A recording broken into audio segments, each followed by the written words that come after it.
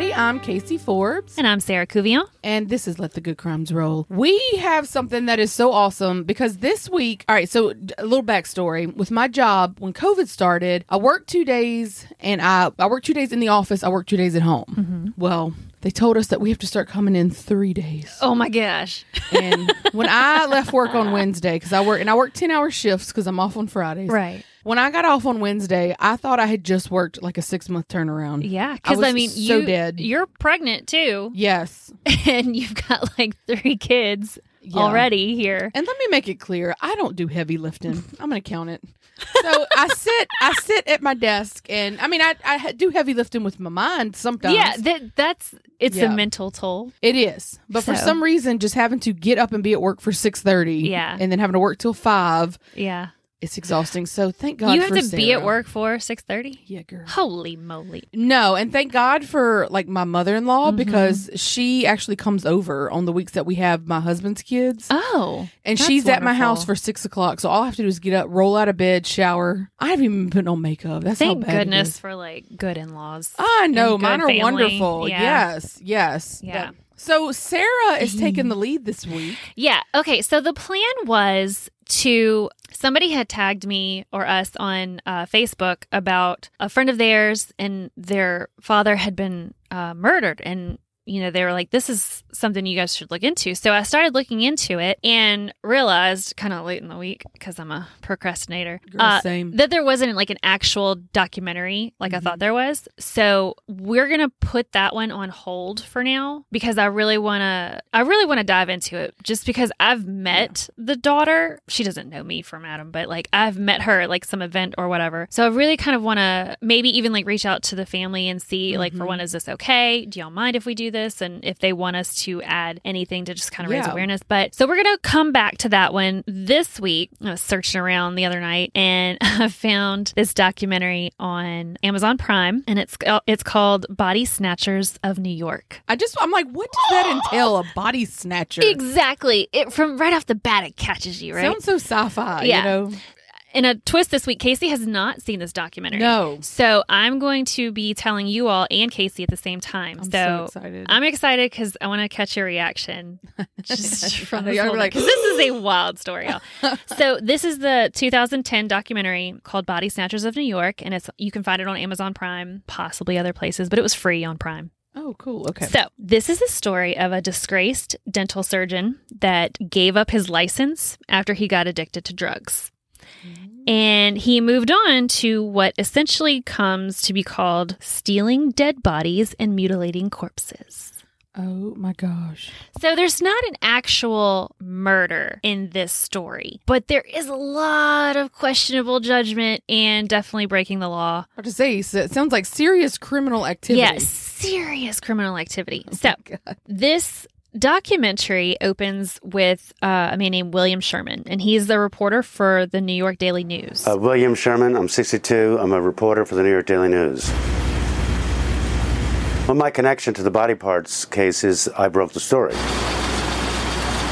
I was having a drink or a couple of drinks with an attorney who's a friend of mine, and he said, I know you're not going to believe this, but there's a funeral home in Brooklyn where the owner, along with another guy, has been cutting up corpses and taking the bone and the tissue, putting it in a refrigerator and selling it to 3 publicly owned companies.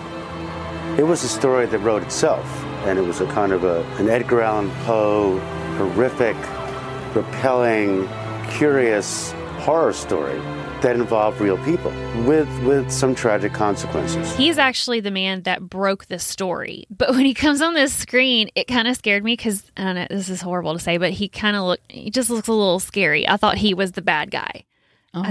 But he's not. He's a nice guy, and he ends up breaking this story. He tells us that he was having drinks with one of his attorney friends, and his friend starts telling him this story of a funeral home in Brooklyn where the owner and another guy have been cutting up corpses and taking the bones and tissues and selling it to 3 publicly owned companies. Then we meet the main character of our story. His name is Michael Mastromarino. Now, his name is a mouthful, so I'm going to refer to him as Dr. Mike just because it's easier. But I don't actually like to give him the credit of being a doctor because he's a trash piece. So we're just going to call him Dr. Mike. But, he tells us that in 2001. Back in 2001, I opened up Biotissue Technologies and Biomedical Tissue Services.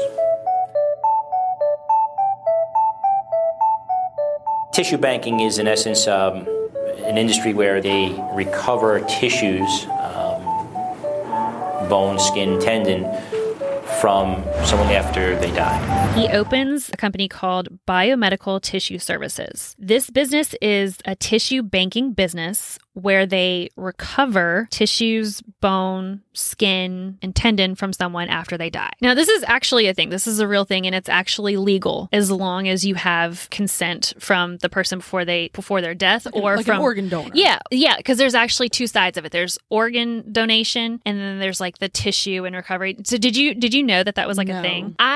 So they would use that tissue and that bone in live people? Yes. So they'll use it like for different procedures, and we're gonna hear from some of the people that actually received these things. But yeah, it's a legal thing. And I want to say I had watched an episode of Grey's Anatomy like years ago where they were asking someone to donate like skin and things like that. So I knew it was a thing. I knew it was like a legal thing, but had no idea what was actually happening here. So then we meet someone named Lee Crusetta. My name is Lee Crusetta. I'm 37 years old, and I'm a licensed practical nurse and also a certified tissue bank specialist.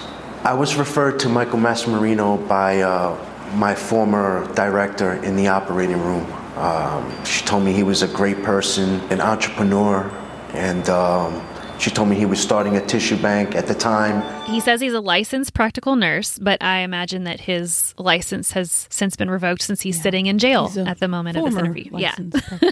His operating room director recommended Michael Mastromarino to him, saying like he's a great guy, he's starting this business, and you should really check into it. Lee says he took pride in what he did, and he says he felt like this was his calling. I don't know about you, but I've never been called to like cut on dead people. You know what I mean? It's not my thing either, but to each his own. I mean, I know we need them. We need. I know people, they're.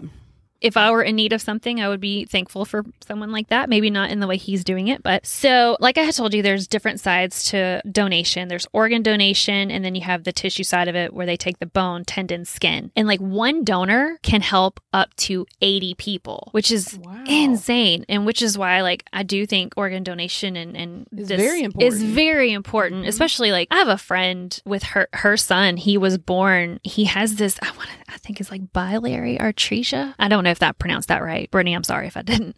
But her son needed like liver transplants, and it's like this ongoing thing. And thank goodness for the families of these children that were, willing to donate their child's organs and help someone like Brittany's little boy. Mm-hmm.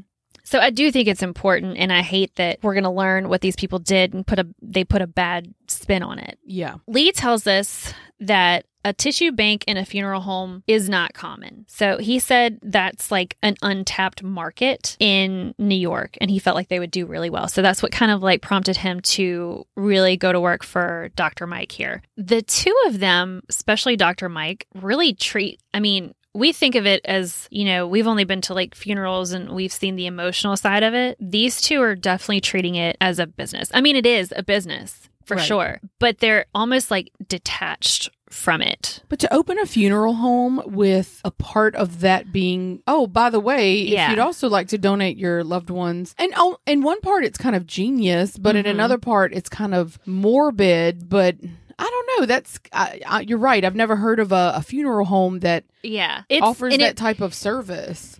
There's a lot of gray areas here with that, and we're gonna find out more of why it's a gray area. So next we meet Josh Hanshaft, and he's the assistant district attorney in Kings County or the Brooklyn area. His position within the DA's office is Bureau Chief of the Rackets Division. He doesn't actually tell me what the Rackets Division is. He just says it's the best division. And basically it's like playing cops and robbers. He says one day a police officer comes to him and says he has a complaining witness or victim that wants to speak to him about something that's happening in her funeral home. They had purchased Daniel George Funeral Home, and they came in to tell us a few things that were going on there. They were more interested in some finances that weren't being handled properly, but during the conversation, she happened to explain to me that there's a bone program going on upstairs in this secret room. Well, that kind of got my attention just from an incredible story perspective, thinking that it's probably not true, but tell me. So she proceeded to tell about this, they would bring bodies in, and this doctor would come and take bodies out and go out the back door. And I think she called him Dr. Mike, if I remember, and a lot of people called him Dr. Mike. The lady had just purchased the Daniel George Funeral Home and started telling him about some of the things happening there. They were more interested in the financial part of the funeral home, and that's what they had questions about. But she didn't think they were being handled properly. But during that conversation, she just so happened to mention that there was what she called a bone program going on upstairs in a secret room, which right away, that would grab my attention right away. So I can only imagine what this assistant DA is thinking at this, like, a bone program. Yeah, like, wow, okay. He's probably like, this isn't probably true, but go ahead and tell me more. Now I'm just interested. So the lady tells him someone named Dr. Mike would bring bodies in and take them out the back door. Those are their words. People in the neighborhood even noticed that there was like a lot of activity going on for it being a funeral home. So yeah, I mean, funeral homes are typically not very lively. Exactly. Like, that's a very good way to put it. Very Addams Family-ish, Yeah. So then we're introduced to Anthony Dumaine. Bless his heart. I felt so bad for him. He's the son of Thomas Dumaine. Anthony's father was being treated at the VA hospital for bladder cancer, but ultimately he died from it. This poor man, Anthony, he was just like heartbroken over his father. I could feel he was like how I feel like I would be if something happened to one of my parents, like just a hot mess. So the day after his father dies, he goes to the Daniel George Funeral Home to make his father's arrangements. By his account, the owner made him feel comforted and things were going smoothly. I don't know if it was Dr. Mike that was the owner at this point, or if it was the lady that was the owner of it. Gotcha. It's entirely possible that Dr. Mike was just renting out this upper level of the funeral home. Yes. So that's entirely possible. He starts describing like the casket that he picked out and why it had such meaning to him. I actually picked out a wood type coffin because my father, being that he was a carpenter and things like that, loved wood. I didn't want to go with the aluminum because it kind of was like cold and just there was no warmth to it. And picking out a coffin for your father is not something that you want to do. And you could tell he put a lot of thought into the final arrangements of his father that he clearly loved. And that kind of makes what happens even more awful because he says that he was very particular about how he wanted his father taken care of. He didn't want his father embalmed. He just wanted his father to be not touched and just left. He didn't want, don't embalming, like, okay, y'all, sorry to get a little dark here, but that's where they drain them of their fluid, their bodily fluids, right? Yes. So that when they have the funeral, it's like the body doesn't start to decompose, right? Correct? Yeah, I'm pretty sure So he just wanted his dad all gushy like that? I don't know how fast like a body decomposes. I don't Especially know. if they're like in a freezer. Yeah, I don't know how the funeral taking care of process works per se. All I know is, and I'm okay with that. Yeah, look, I read I don't know, one of those ranker things, like 5 things you didn't know about or whatever, and one of them was like funeral homes and stuff. And I regret reading it. Just like burn me and like go scatter my ashes somewhere. So all I know is like he didn't want his father embalmed. He didn't want like the embalming fluids, I guess that would help preserve or anything. But he just wanted his father to be at peace and not touched. And I guess after a long battle with cancer, having been poked and prodded and it's like, having... ooh, his soul done left his body. Like he's at peace. That's just like what's left behind. Lee Cressetta, nurse Lee, Crusetta comes back in and tells us that Lee Crusetta comes back in and tells us that tissue banking is legal in the U.S., like I said before, as long as you have the legal consent from the next of kin. That is a very important piece of information here, guys. Dr. Mike comes in and tells us that the procedures they were doing, he treated them like an operation, like tissues and bone, not just little pieces of bone. Like these are like whole bones that are recovered. Oh, we gonna get into it. Don't worry. We recovered patella tendons, Achilles tendons, the femur, the fib tib, the tibia, the fibula, the humerus, and the radius ulmus. We also did hemipelvises. We put the tissue on ice, and then the tissues would then go back to our lab. And then from our lab, they would be sent to these processing facilities. They would be processed, sterilized, and then go to distribution centers, and from distribution centers, you go to hospitals. And ultimately, the patient gets the allograft. Those things are recovered. They're sent on ice. They're sent to a lab, I guess, to like check and make sure everything's okay. Then from there, it's sent to like processing facilities, and they disperse it to like hospitals and things like that. So it's processed, sterilized, sent to distribution centers, then hospitals, and then the patient receives it. So there's like a whole chain here that's supposed to happen. Next, we are introduced to a sweet little lady named Dana Ryan. My name is Dana Ryan. In 2003, my family and I were living in Ohio, and I was working for a private Catholic university. The medical problems started in 2001. It was a herniated disc, and it was quite bad. Apparently, the disc had compressed down so much that it was bone against bone. And the recommendation was that it be built back up and packed with various bone, including from my own right hip, as well as cadaver bone. And she's the actual first victim that we meet. In 2003, she undergoes a surgery to repair a badly herniated disc, and they wanted to build it back up with bone from her right hip as well as cadaver bone. She was saying like her discs were basically like rubbing together. Like you're supposed to have like a little bit of cartilage there or something in between it to like make a little cushion. Her discs were like bone on bone. Wow. And it was creating like this stabbing, shooting, chronic pain. They're like, okay, well, let's use some of your bone and some cadaver bone as well, and we'll fix that problem. Isn't that just incredible? I don't know how somebody thought, like, hey, let's take a dead person's bone and fix this problem. Like, how they thought of this is just amazing. But again, I have no medical background, so Chrissy's probably going to listen to this and be like, y'all are idiots.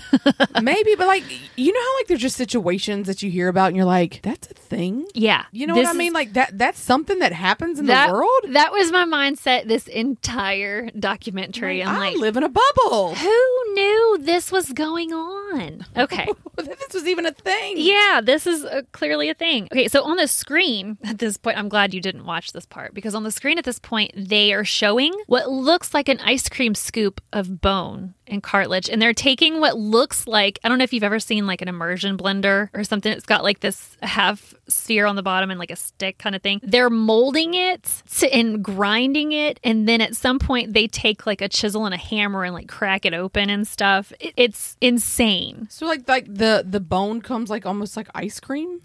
That's what it looked like. Do they melt it down or something? I don't know how they prep it to go into a person. What is happening? Are there aliens amongst us? I'm just so out of my mind with this. That's what I'm saying. It's insane. Dana says that she received 2 separate pieces of bone from 2 separate cadavers. So they used that to fuse her lower spine. And she tells us that after the surgery, she felt fantastic. I was going to ask, how was it's like she had that typical like surgical pain, like from guessing from like an incision site and stuff. But she said that shooting pain, that chronic pain that she'd been dealing with, was gone. Wow. Which is amazing. That's a like, miracle. can you just imagine? Like, that's like flipping a light switch right there. Dr. Mike comes back on and he so eloquently tells us that when you look at the whole body as the whole industry, a body's probably worth about $200,000. Yeah, about $200,000 on the open market, everything being given between organ and tissue donation. It's a $1 billion industry. I can't believe this fool's talking to us. Oh, yeah. From jail, talking to it. Him and Lee Crusetta are both in jail. Is Lee a guy or a girl? A guy. A guy, okay. So he's telling us that there's a monetary value for the human body. And it really kind of shows how callous he is. And like how I said, he's just detached. Like he is not emotional. Like, he don't look at you as a human being. No, he looks at you like a dollar sign. Oh. And he tells us that the human body itself is worth about $200,000. What about those of us who have a little extra human body? Are we a little bit more? Am I like 350? You know? Could they use this extra fat for something? Yeah, $200,000 with everything from like organ and tissue donation. Wow. It's $1 billion industry that I had no clue existed. So Dr. Mike says it's a business model with a very high demand and a very short supply. Well, because look at Dana, for example. I mean, that truly was a miracle. Yeah. That this woman, her quality of life has just significantly increased. Yeah. So I'm okay with that. Oh, yeah. It's like, I'm happy for her. Oh, absolutely. But so to look at it from it's something that could genuinely help people versus this quack job saying the human body is worth $200,000. Like, he's absolutely looking at it as a business model. Yeah, versus saying we could help X amount of people. But what's interesting, and it kind of shows you his mindset, is okay, he's saying very high demand, very short supply. What that actually means is not enough people are dying. Oh, really? Yeah. Or donating, maybe? Or well, no, I mean, like in order to donate your organs and your tissues and stuff, you have to be dead. Right. So what he really means is not enough people are dying to supply all these tissues for people who need it. That's what's crazy about how he views it. You know, he's like only seeing dollar signs where he really should see that people are dying so he can get his product. It's like there's too many people walking around alive. Yeah. Yeah. In his view. Costing me business. Yeah. By his your breathing. view. Yeah. Yes. So with a very high demand and a very short supply, that leads to very high prices. He explains that as a tissue recovery agency, they had contracts with processing companies. They would send like these companies specific tissues, and these companies are RTI, LifeCell, and Tutagen. So these are the three processing companies that would request tissue or bones, process them, and then disperse them to hospitals wherever they were needed. So as his company grew, they reached out to more funeral home directors in the New York and New Jersey areas. And he says that the processing companies continually asked for more. Then we meet this fun little Brooklyn lawyer, Michael Vecchione, I think is how. I'm sorry if I butcher that name. I'm really sorry. I know, like that's the equivalent to us down here, like a Thibodeau, like Boudreaux or Thibodeau. People are like, we don't know y'all's Italian names. Sorry. So he is the chief of the rackets division in Brooklyn, and Assistant DA Josh comes to him with a story because he's really just not sure what to make of it. My name is Michael Vecchione, and I'm chief of the rackets division in the Brooklyn District Attorney's Office. As I was sitting right here in my office, Josh came in and he sat down and he said, look, I have something, I'm not really sure about what this is, but let me tell you a little bit about it. And they told me about an owner of a funeral home who had come in and who had just purchased a funeral home. Turns out to be the Daniel George Funeral Home. In her kind of tour of the funeral home, she had gone up to the embalming room, which we later call the cutting room, and she saw that there was a body being worked on. She mentioned that she found FedEx receipts from the old owner, and that they were sending these bones to a place called RTI. So in August of 2005, I subpoenaed documents from RTI, with the hopes of finding something from those documents. And at about the same time, I received some documents from Daniel George Funeral Home. So now I start to, pour through the documents that, we have.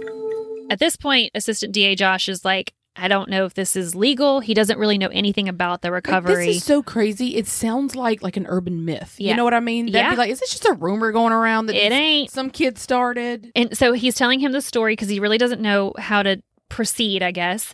He tells him that the previous owner of the funeral home found FedEx receipts for RTI, that processing company that I mentioned, that because they were selling bone. Dr. Mike was selling bone to them. So the DA's office was like, okay, this doesn't quite sound right. Because at that point, they're not even sure this is legal. So they're like, we're going to subpoena these documents from RTI. And they do that in August of 2005. They were hoping to find something to enlighten them within these documents. At the same time, they receive some documents from the Daniel George Funeral Home, where Dr. Mike operated. Assistant DA Josh pours through the documents that they have and realizes that there were many companies and many funeral homes and many bodies. At this point, he realizes that the case is getting bigger than him and he needs some help. So he enlists the help of Patricia McNeil, and she's the bureau chief in the Kings County DA office rackets division. So she becomes co-counsel with Assistant DA Josh, and at this point, they're not entirely sure what Dr. Mike is doing. So kind of like me and you, they were coming at it from like, what is happening? They know that he's taking tissues and bones, and they're like, what is this? And what's the legal recourse? Like, exactly. Is it legal? Is it not legal? So they know they're dissecting bodies and taking the bone and tissue, but they don't know entirely what they're doing with them. They know that they were giving all of these samples and stuff to processing companies for use in transplant, but they're not sure if that could legally be done. So that's like the whole premise of this investigation, how it started. They need to find out if what they're doing, how they're doing it, is legal. So it started with someone saying, hey, there's a lot of activity going on at this funeral home. Yes. There's bodies going out the back door. Something is not right. I mean, they're not doing their thing, burying these people. Yeah. There's something extra going on here. So yeah. it took one whistleblower coming forward saying, hey, basically it took the new owner of the funeral home to come forward and be like something, but even that owner wasn't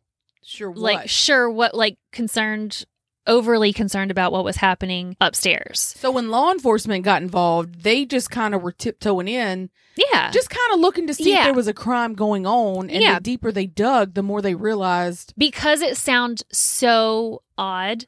Yeah, it's not like someone was being murdered. Yeah, they're like, okay, we maybe need to look into this. Yeah, so that's where we're at this point. So at this point, we know that recovering tissue and bone is legal, like we've mentioned before, if you have consent. So that was my whole question. Like, what made the DA decide to go forward? Like, what was piquing their interest here? But I guess it was like, could they not find the consent forms? Or so we're going to get into those consent forms. Dr. Mike is subpoenaed, and he calls his lawyer Mario Gallucci.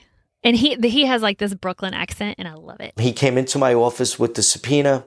I sat down and I read the subpoena. It was from the Kings County or Brooklyn, New York District Attorney's Office. And I didn't understand what they were looking for because I personally I was never aware of the tissue harvesting business. So I said to Michael, my initial reaction is, what are you doing? You could do this? This sounds like something that's out of a Frankenstein movie. To be quite honest with you, I felt the same way that everybody else felt when they first heard about it. And then he explained to me that, yes, it's done every day. This is a legal business. And then I began to do my own research on the industry. So that was my first meeting with Michael. So this is the defense lawyer for Dr. Mike. He has no idea what tissue harvesting is, if it's a legal thing. So he has to educate himself just like the DA's office is currently doing. Assistant DA Josh learns that you can't actually buy body parts like a bone, but you can pay what is called a recovery fee. So you can't actually exchange money for a body part. So there's not a body bone store? No, believe it or not, no. Well, that's disappointing. So what the loophole that these people are finding is that you can pay what is called a recovery fee. A body bone store sounds more legit than a recovery fee. You know what I mean? Like, right? What are you recovering? Did you murder them so you could get it? Exactly. I wouldn't put it past this guy, honestly. Oh my gosh. The companies that process bone are paying for the service of recovering that bone. By chance, he just happens to, so DA Josh is looking at through these documents that should have had the same person's signature. So these are two separate documents, should have had the same signature. They were different. The paperwork on its face made sense. It looked like there were family members who signed, who gave consent, that there was proper signatures, there was proper information. But once you looked behind it, it absolutely made no sense. And that kind of set the alarm off that something's going on here. We have somebody forging somebody's signature.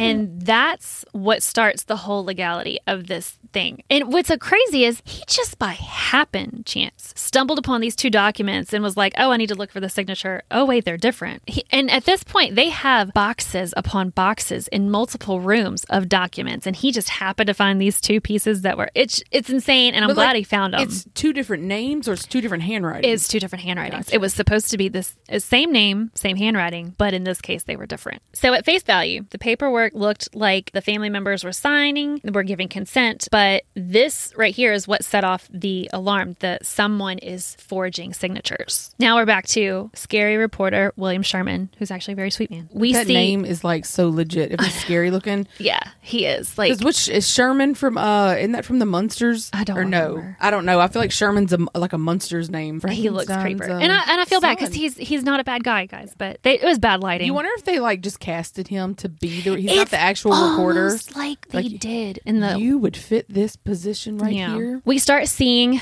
on the screen like headlines about body snatchers and all of these shocking headlines and stuff. And Dr. Mike says that he can tell you exactly what he did, and the media can tell you exactly what he did, but they would be 2 completely different stories. So like I can get, you know how like the media or the news can like twist things to fit a certain narrative. Yes, I get that. He's not wrong on that point, but in this case, the media's not wrong. Well, but this is black and white. It's like, did you or did you not take people's like tissues and bones without their consent? Exactly. And so yes or no? In this case, the media is entirely justified. He says the media makes it sound like they were desecrating people's loved ones. He says to have his name raked through the mud hurts, and he breaks down crying. After he said the average human body's worth $200,000. Yeah, and I was like, this fool right here. What a narcissist. Exactly. I was so outdone with him. People refer to him as a ghoul. So I wonder why. I didn't know this. I've always heard the word ghoul, but it actually means an evil spirit or phantom that feasts on dead bodies. Ooh. Or a grave robber. So like, Ooh, I just thought it was like a ghost. I know, I did too, but no, it's more. Okay.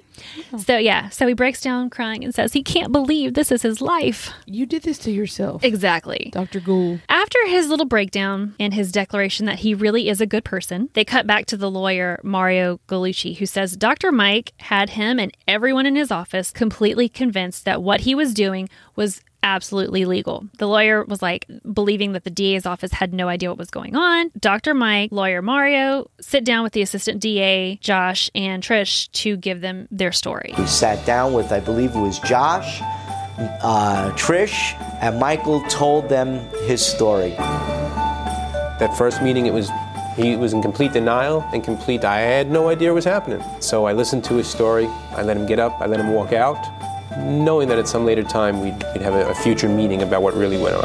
Assistant DA Josh is like, we let him walk out the room, he said, because we knew this wasn't going to be the last time we met.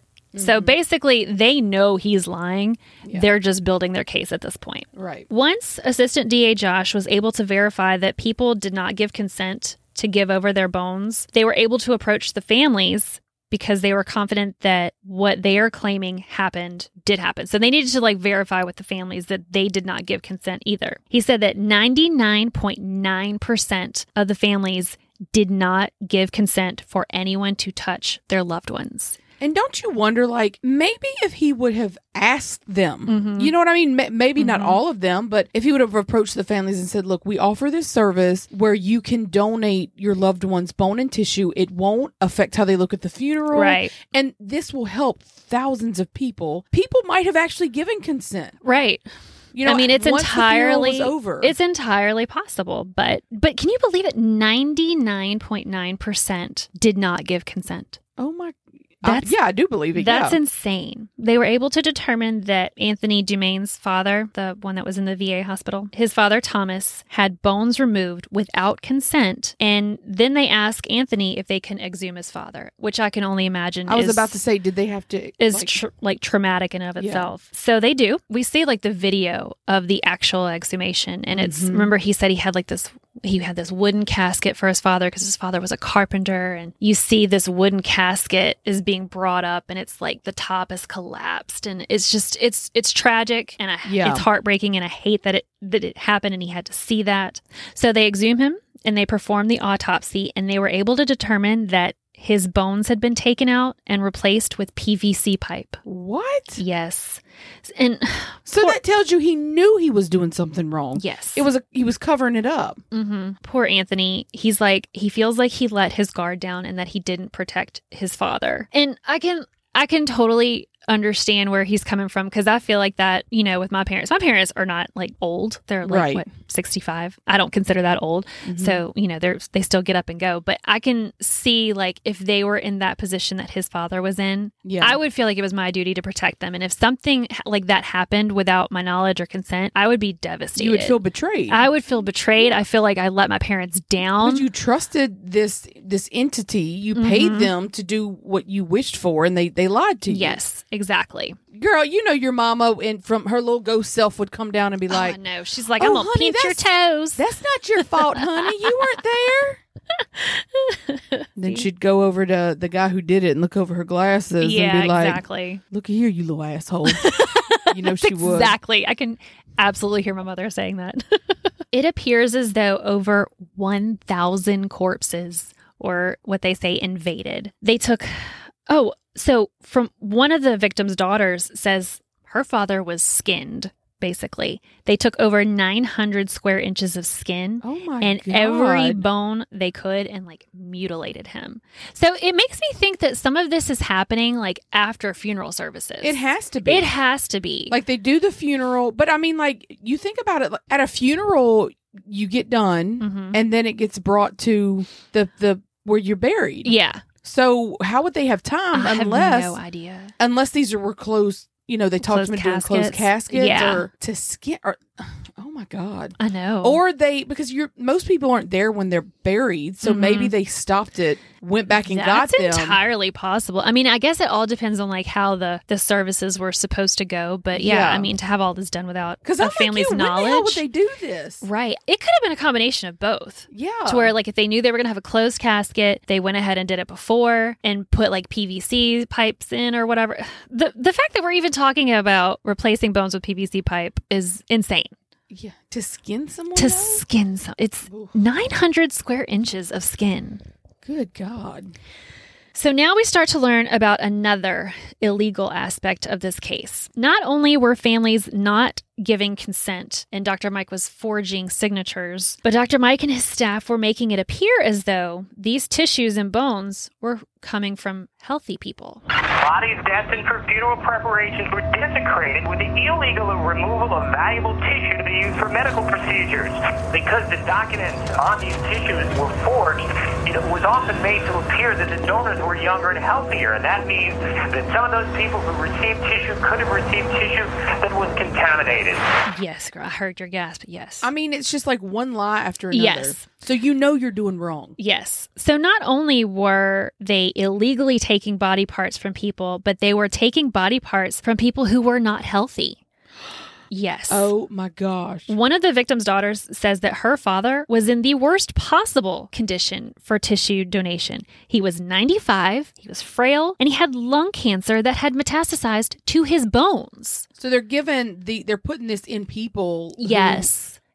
And that could destroy the quality of their life. Yes. So Dr. Mike says that if they weren't doing good work, then the processing companies would have asked him to stop sending tissue to them. He says that every specimen at the processing facilities gets tested and cultured. So according to him, if there was a problem with a bad bone going out to the processing facilities, they would know within a week. He says that didn't happen. He says it was the opposite, that companies consistently asked for more bone and tissue. Maybe because they were making so much money from it. You'll see that greed is the motivating factor here. Problems would maybe possibly take years to come out. Yeah. So, bless her heart. We cut back to Dana Ryan. Remember, she had the herniated discs. Yeah. So the fused spine. She gets a letter in November of 2005 making her aware that, I quote, "the company that provided the donor bone used in your fusion cannot document the attainment of proper consent and screening for the bone from the donor or the family of the donor. The FDA and CDC recommend that you be offered access to appropriate infectious disease testing. The testing would include a test for HIV, hepatitis, and syphilis." Oh, end quote.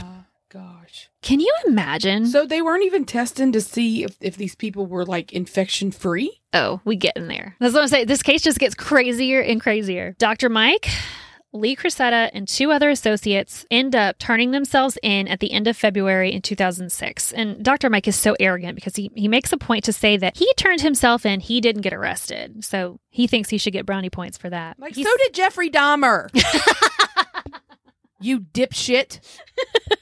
You're not a saint. He's saying that the DA like made a show of it and a spectacle and all this kind of stuff. But he's indicted on 122 counts, and the most serious of them. Girl, you're right. This gets crazier and crazier. I'm telling you. So the most serious charge. Yes, thank you. There you go. Was enterprise corruption, which alone could get him like 25 years in jail. Did they explain like what that means? Not very well. And I forgot to Google it before this podcast. But they said apparently this is something that you would see in like loan sharking cases or what they say, bookmaking. I assume that's like falsifying your financial records and stuff. Or with like mobsters is what they say. Initially, Dr. Mike and the 3 others plead not guilty. According to Lee Cressetta, their lawyers felt like they could blame it on the funeral directors and they would like walk away from this. And how did they justify that? That's that the funeral directors said, they gave oral consent. Yeah. Like, it's fine. Just go on and take their skin. Yeah, they were going to try and pin it on them. But so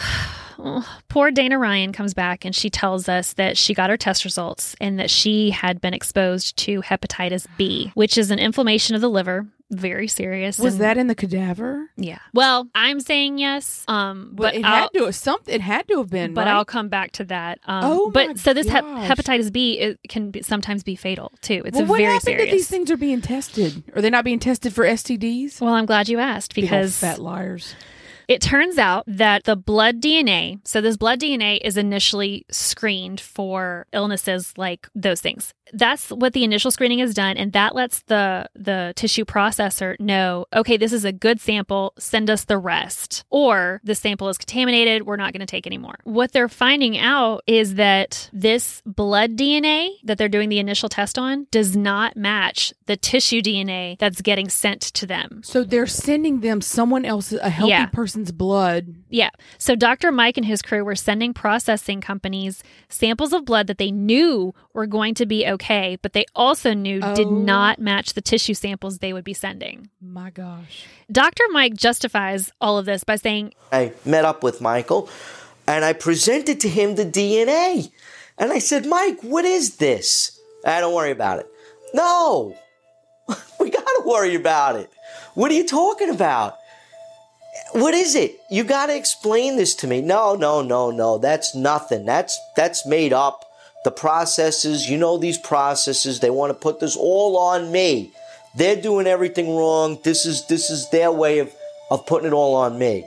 I didn't believe him.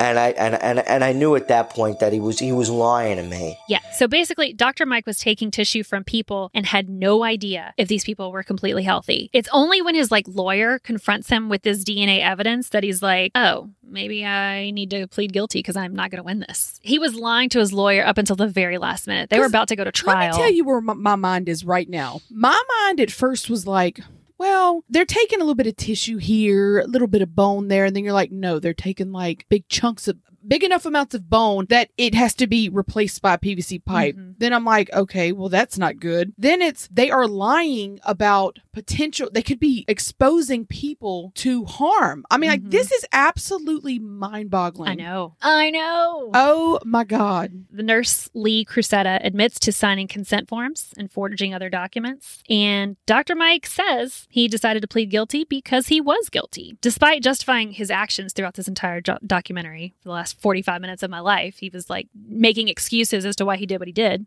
He says that he never intended to hurt anyone because he knew that the tissue was going to be sterilized and all possible transmissible diseases would be dead. Well, apparently not. Yeah. See, he even says the smart guys just make up these rules. Well, the documentary immediately cuts to a smart guy. That's false. So one of the smart guys is Dr. John Healy, and he's a physician, a surgeon, professor at Cornell, and he's like the chief of orthopedics at Sloan Kettering Cancer Center. So I take him as an expert. He's like the expert witness for the DA. He says that what Dr. Mike did and the types of tissues that he took put the transplant recipients in harm's way. Bones with like osteoporosis or cancer won't hold up as well and don't heal as well. It's not the same surface area to heal, and it's a serious problem. And he also says that the HIV testing was not done in a standard way, so the donors could have been infected and the processing not been sufficient enough to cleanse that bone and make it safe for transplantation. So basically what Dr. Mike was saying to justify his actions was completely false. And the documentary is like, cue the actual expert. Okay. Exactly. Oh my God, Sarah. I know. All right. Dr. Mike was sentenced to 18 to 54 years in jail. And Dana Ryan was like, his sentence is lighter than mine. She's like, my sentence was life. She's like, right. I have to live my life with this. Then she may end up having to get it like a liver transplant. Exactly. Oh, how awful. But there is a point made that, Dr. Mike and his little business, it's a smaller piece to a bigger picture. So the processing companies were never held accountable either. But 14 people across New York and Pennsylvania have been convicted for their roles in illegally harvesting human tissue for Mastro Marino's, Dr. Mike, his company. Most of the claims have been settled out of court, but in the settlements, no liability on behalf of the processing companies was conceded. So like RTI, one of the processing companies, maintains that their sterilization methods ensured that there was not risk of disease transmission from the tissues they supplied. They and the other companies are never prosecuted. Shouldn't they have like seen these consent forms though and had them on file where like I said, I'm an accountant, so like I'm all about what if an auditor comes in? We got to be up to par for what it is. I would think if you are accepting cadaver bone, you say, look, I need a copy of the consent form that was signed by either the patient or the patient's family. I need proof that this is a legal item that is being processed. There's just a lot of safety guards that are just not put in place here. Like you need to make sure that initial blood sample matches the DNA to the tissue sample. You can't just take the guy's word for it. Where's your documentation? Where's your double checking here? And even if they're honest, I mean, mistakes happen. Exactly. It is worth mentioning though that the origins of Dana Ryan's tissues have been contested. So they're like saying like, oh, well, that didn't come from us or whatever, but it cannot be independently verified by public records. And it just so happens that all of Dr. Mike's company's documentation relating to the period before and during her surgery, so that's the 2002-2003 era, were destroyed by his company. More likely than not, it is. I mean, that's speculation on our part, but if it looks like a duck and it quacks like a duck. Yeah. And if you can't prove it's not, then...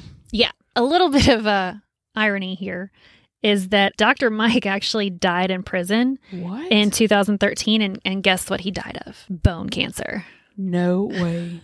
That's God, I don't mean to laugh, but what this guy did is like so unbelievable. It was actually liver cancer that had metastasized to his bones, but I'm like, damn, that is some tragic karma. Karma's a thing. Let me tell you, God don't like ugly. Yeah. So the not interesting part, but his lawyer, Mr. Mario Gallucci, was like, he intended to do good things. And maybe it started out that way when he formed his company, but greed got the better of him. Yeah. And he said it's not just greed on Dr. Mike's part.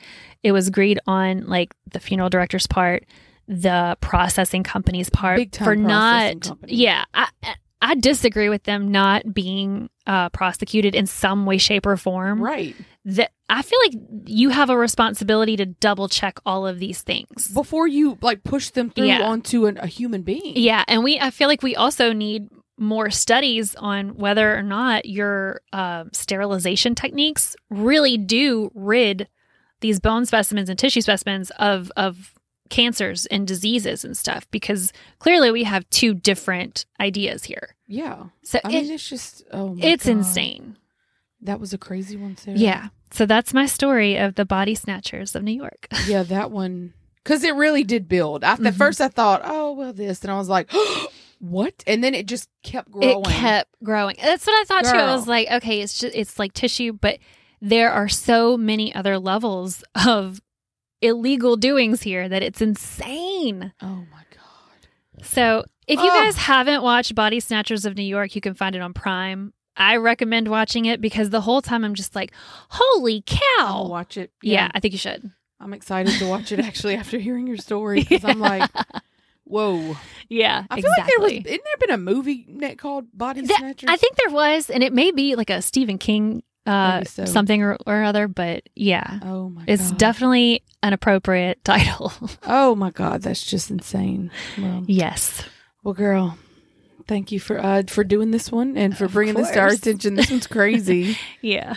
Next week we'll be back in Louisiana in New Orleans for an even more bonkers one. Yeah, this one is insane. Yeah. Yeah. And I'm doing that one, right? Zach and Addie? Yes. Yeah. Zach and Addie. We're doing, I think, was it Handsome Devils or something like that documentary we were going to watch? There was like 2 different ones, and I can't remember which one. If we find the other one, let me know. Yeah, I'll find it. And we will have our special guest co-host, Amber. Cousin Amber. Just make sure no children are listening when you listen to that one, because we kind of have little potty mouths, but hers is a straight up sailor's mouth. Yeah. Just saying. So, Bless but she's really funny. So, all right. Well, we will see you next time. Bye, guys.